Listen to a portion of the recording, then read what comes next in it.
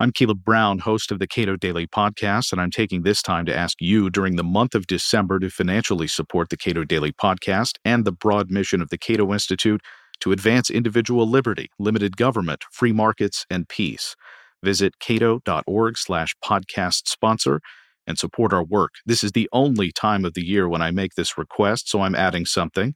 If you support Cato to the tune of $1,000 or more, I'll give you a shout out on the podcast, or you can designate an individual to receive all the benefits of that donation. Just visit cato.org/podcast sponsor to get started, and thank you. This is the Cato Daily Podcast for Thursday, December 26, 2019. I'm Caleb Brown. What do states and localities get for $70 billion in economic development spending every year? Is it all just corporate welfare? John Mozena is with the Center for Economic Accountability. He argues there's nothing more special for a politician than a ribbon cutting, but the costs and benefits of economic development spending are rarely fully considered. We spoke in Colorado Springs in October. Government officials love to glom on to the coattails of celebrities. So they love funding things like movies in their states. They love funding these big projects, big downtown projects where you get to point to something and say, hey, that's great. But at a first approximation, how much do states spend on economic development straight up? Straight up, the best estimates are that it's about $70 billion a year aggregate in state and local economic development spending across the country, that's a big number, and very few people have a reference point for that. So one way that I explain that I look at people is that is enough to fund the state budgets of Delaware, West Virginia, South Dakota, New Hampshire, Mississippi, Oklahoma, Vermont, Idaho, Maine, and Iowa combined.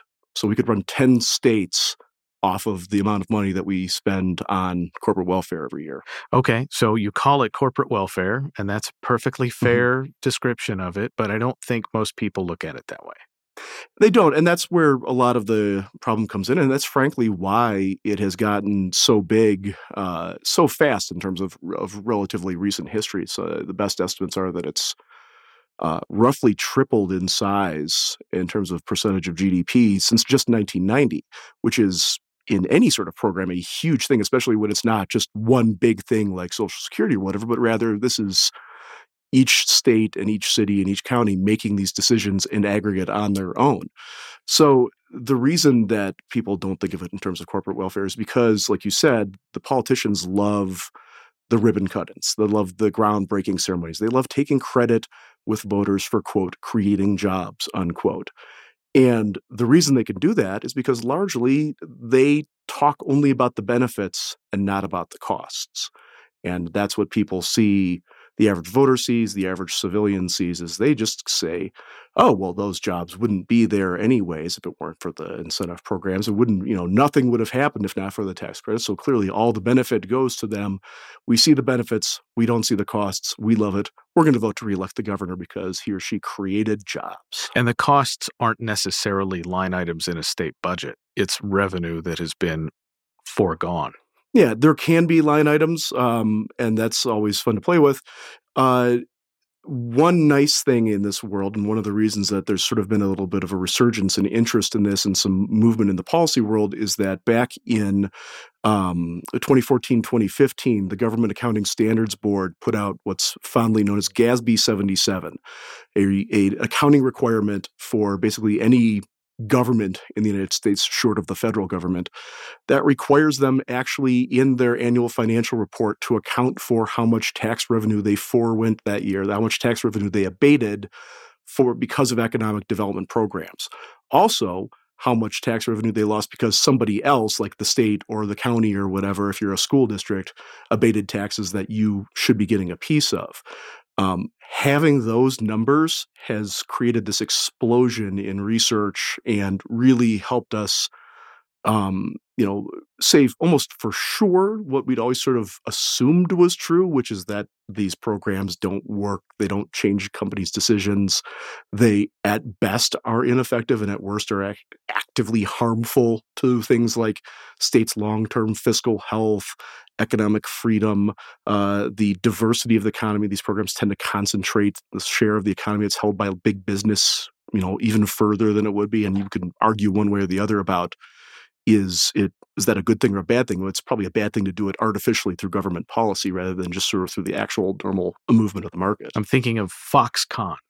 The gift that keeps on giving. It's a massive giveaway that ultimately produced very little new employment, and Wisconsin was left holding the bag. Yeah, their supporters and their defenders will tell you, oh, well, we're not done yet. Oh, we're still building. Oh, things are still going to happen. But I mean, at this point, the argument is sort of circling around well, is it going to cost the taxpayers of Wisconsin $200,000 per job or $400,000 per job? And that's sort of where the argument's going. They're not following through on their initial promises. They're downsizing what it was that they said they were going to do. At one point, I loved the fact that they were so unhappy with the attention that they said something to the effect of, well, we're just going to stop talking about what we're going to do and only talk about what we've done. Which is a fascinating PR strategy if you can do it, but probably not if you've just got, $5 billion of somebody else's money. So cost per job seems like a pretty interesting metric. Do we have an idea of, because the number of jobs is always a front and center in any economic development project that a state is trying to put together. So is cost per job something that we can put together data on, or do we have data on it? It varies, and part of the challenge with that is that cost per job claims depend on what's sort of fondly known as the but-for argument, which proves that economists shouldn't name things. It's the idea that but for these incentives, if we didn't have these incentives, there would be no jobs. Therefore, we can attribute all of the, say there's 100 jobs in this new building, that therefore all of those 100 jobs are attributable to the incentive, and therefore it was a, $100,000 incentive, it's $1,000 a job. That's accounting fraud in any other industry, but it's how economic development works. The idea that you can attribute the entire value of the job solely to the incentive implies that it was the incentive and only the incentive that made the company choose to build, hire, expand, whatever there, which is just not how things work in the real world. I mean, every year, Area Development Magazine, which is sort of the Bible of the site selection industry, does a survey of corporate decision makers, and they say, what factors go into your decisions about what to build and where? And they come up with, I think the most recent one, there was a list of something like 25 different things that at least half the respondents said were extremely or very important. And like 3 of the 25 were kind of subsidy and incentive related. Nobody's saying that these things don't matter at all. But there's 22 other factors that go in. So those other 22 factors should bear some of the ROI on the job creation. So if there's an airport, well, the community's been paying to keep up the airport. And if proximity to an airport is something that the company cared about, then, at least some percentage of the job should be attributed to the investment they made in the airport and not the incentive. Over and over, the workforce development programs, regulatory environment, labor things, all these different factors that go into it. So the actually coming up with a cost per job requires sort of buying into the economic development industries, like implication that only their things, only what they are doing has anything to do with what businesses do, which is usually actually the other way around. So economists, economic people who do economic development stuff or job predictions for, like, if a company does a big expansion, they'll go to an economist. The economist will give them an estimate of the new job creation, that sort of thing. Economists love using multipliers in those contexts.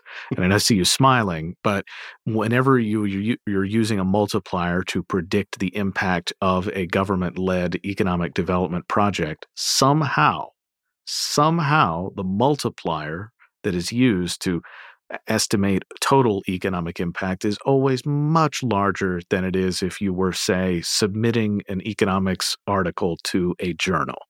Yeah, I mean, serious economists, even ones who are skeptical of this stuff, say that yes, there is a valid economic argument for having some level of multiplier. That economic activity breeds further economic activity. That's sort of self-evident just if you look at the way business works.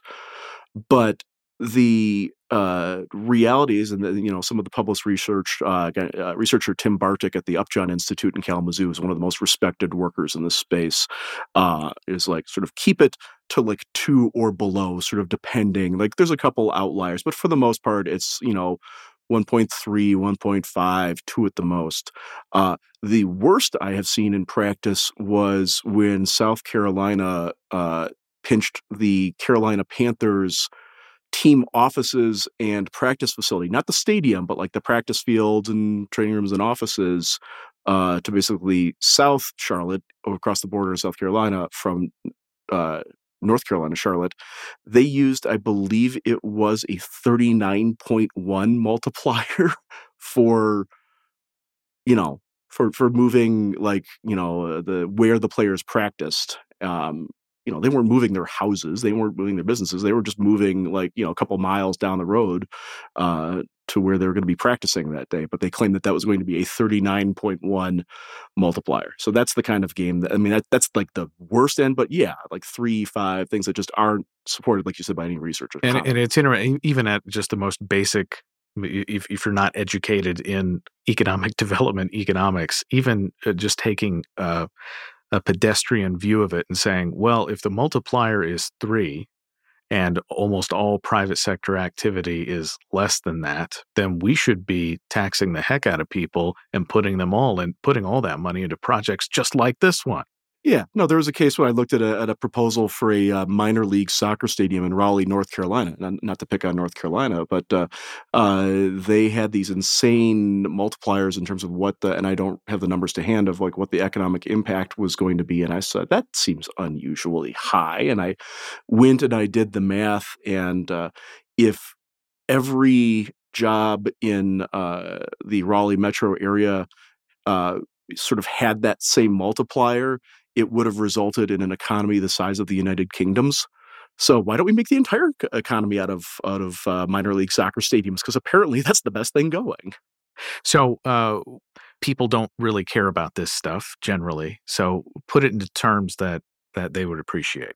Yeah, and this is really the core of some of the advocacy work that we're trying to do, and some of our allies around the country are trying to do, which is, economic development policy is one of those classic areas of concentrated benefits and diffuse costs, that a couple people get a lot of benefits and the costs are spread out really wide for all of us. So what we try to do is take it and reconcentrate the costs into things that people might care about. And it's a little unusual for sort of a free market libertarian organization to be talking about like government programs that people like. But we have to get their attention first. So I'm from the Detroit area. Recently, the city of Detroit, recently bankrupt, spent more money, not even a tax abatement, but a straight check out of the general fund to purchase land that it then gave to Fiat Chrysler automobiles for free, to expand a plant in the city. They spent more money on that free land than they did to run the Detroit City Health Department that year. I mean, it's one thing to say people, $54 million or X amount per resident. But if you say that's more money than they spent to run the health department in a city that's got some pretty significant public health challenges, people say, well, that doesn't seem right. And I and other reformers get to go, I know, right? And then we get to have a larger discussion about that. A couple other examples, state of Iowa. We looked at their massive collection of tax credit programs, and using their own math, they have more every year in tax credit costs than all state and municipal government agencies combined spend on mental health and disability services for the entire population of Iowa. That's the kind of thing where you can have a discussion. Somebody who isn't going to care about programs or subsidies, or whatever, you can say, like, look, this is the trade-off your state is making. You may think it's worth it. You may not. But this is the discussion you should be having. You should be having it with your elected officials. Your own home state of Kentucky. I mentioned these before we started talking. The economic development tax abatements there are equal to the amount spent on running the Attorney General's office, the Commonwealth attorney, the state's attorneys, I guess, and all of the county prosecutors. So again, the people of Kentucky might think that's worth it, but it's probably a discussion that should be had of like, okay, given this cost, is what we're getting in return worth it? And the winner in the clubhouse, I haven't run every state, I haven't run every city, but I still got to go play with New York, which is a whole nother bottle of wax. But Louisiana, which has famously really rich and egregious subsidy and incentive programs, their tax abatements could run their, by my math, their state Department of Environmental Quality, Department of Natural Resources, Department of Wildlife and Fisheries, the state fire marshal, and the state Highway Traffic Safety Commission combined. Again, it might be worth it. I, would tend to doubt that. But again, that's not the discussion. All people are hearing is job creation. If we don't go that, the jobs will go someplace else. Well, people might say, at that cost, okay, go someplace else. We'll be fine, because usually they're at even the claims of job creation are a tiny fraction of the economy. And we know from research, especially research done by Professor Nate Fisher at the University of Texas at Austin and Ed Molesky at Duke, that there's a measurable political benefit, especially to governors and mayors, to the executive, from claiming that you've won jobs, you've created jobs through putting together the right package. We also know through the research that as soon as voters are informed that this means that money is no longer going to be available for other governmental purposes or for tax cuts, that sort of artificial political advantage goes away, and it becomes like any other program where you might like it, you might not like it, but it's not just sort of this automatic, golden light bathing your elected officials and you want to go vote for them more now. So doing the homework to figure out what these costs are, and then finding ways of communicating that to the various audiences and making it part of the debate, getting to the point where the media starts doing this of like, hey, you guys should probably just stop just sort of saying this will create 5,000 jobs, and maybe say this, they say it will create 5,000 jobs, but here's all the evidence that they haven't, panned out in the past. Changing the conversation is how we get to, meaningful long-term reforms where hopefully the size of the agencies that could have been paid for start shrinking down to, maybe it's, one local prosecutor as opposed to all the prosecutors. John Mozena runs the Center for Economic Accountability. We spoke in October in Colorado Springs. You can support the Cato Institute and the Cato Daily Podcast with an end-of-the-year gift. Visit cato.org/podcast sponsor, and thank you.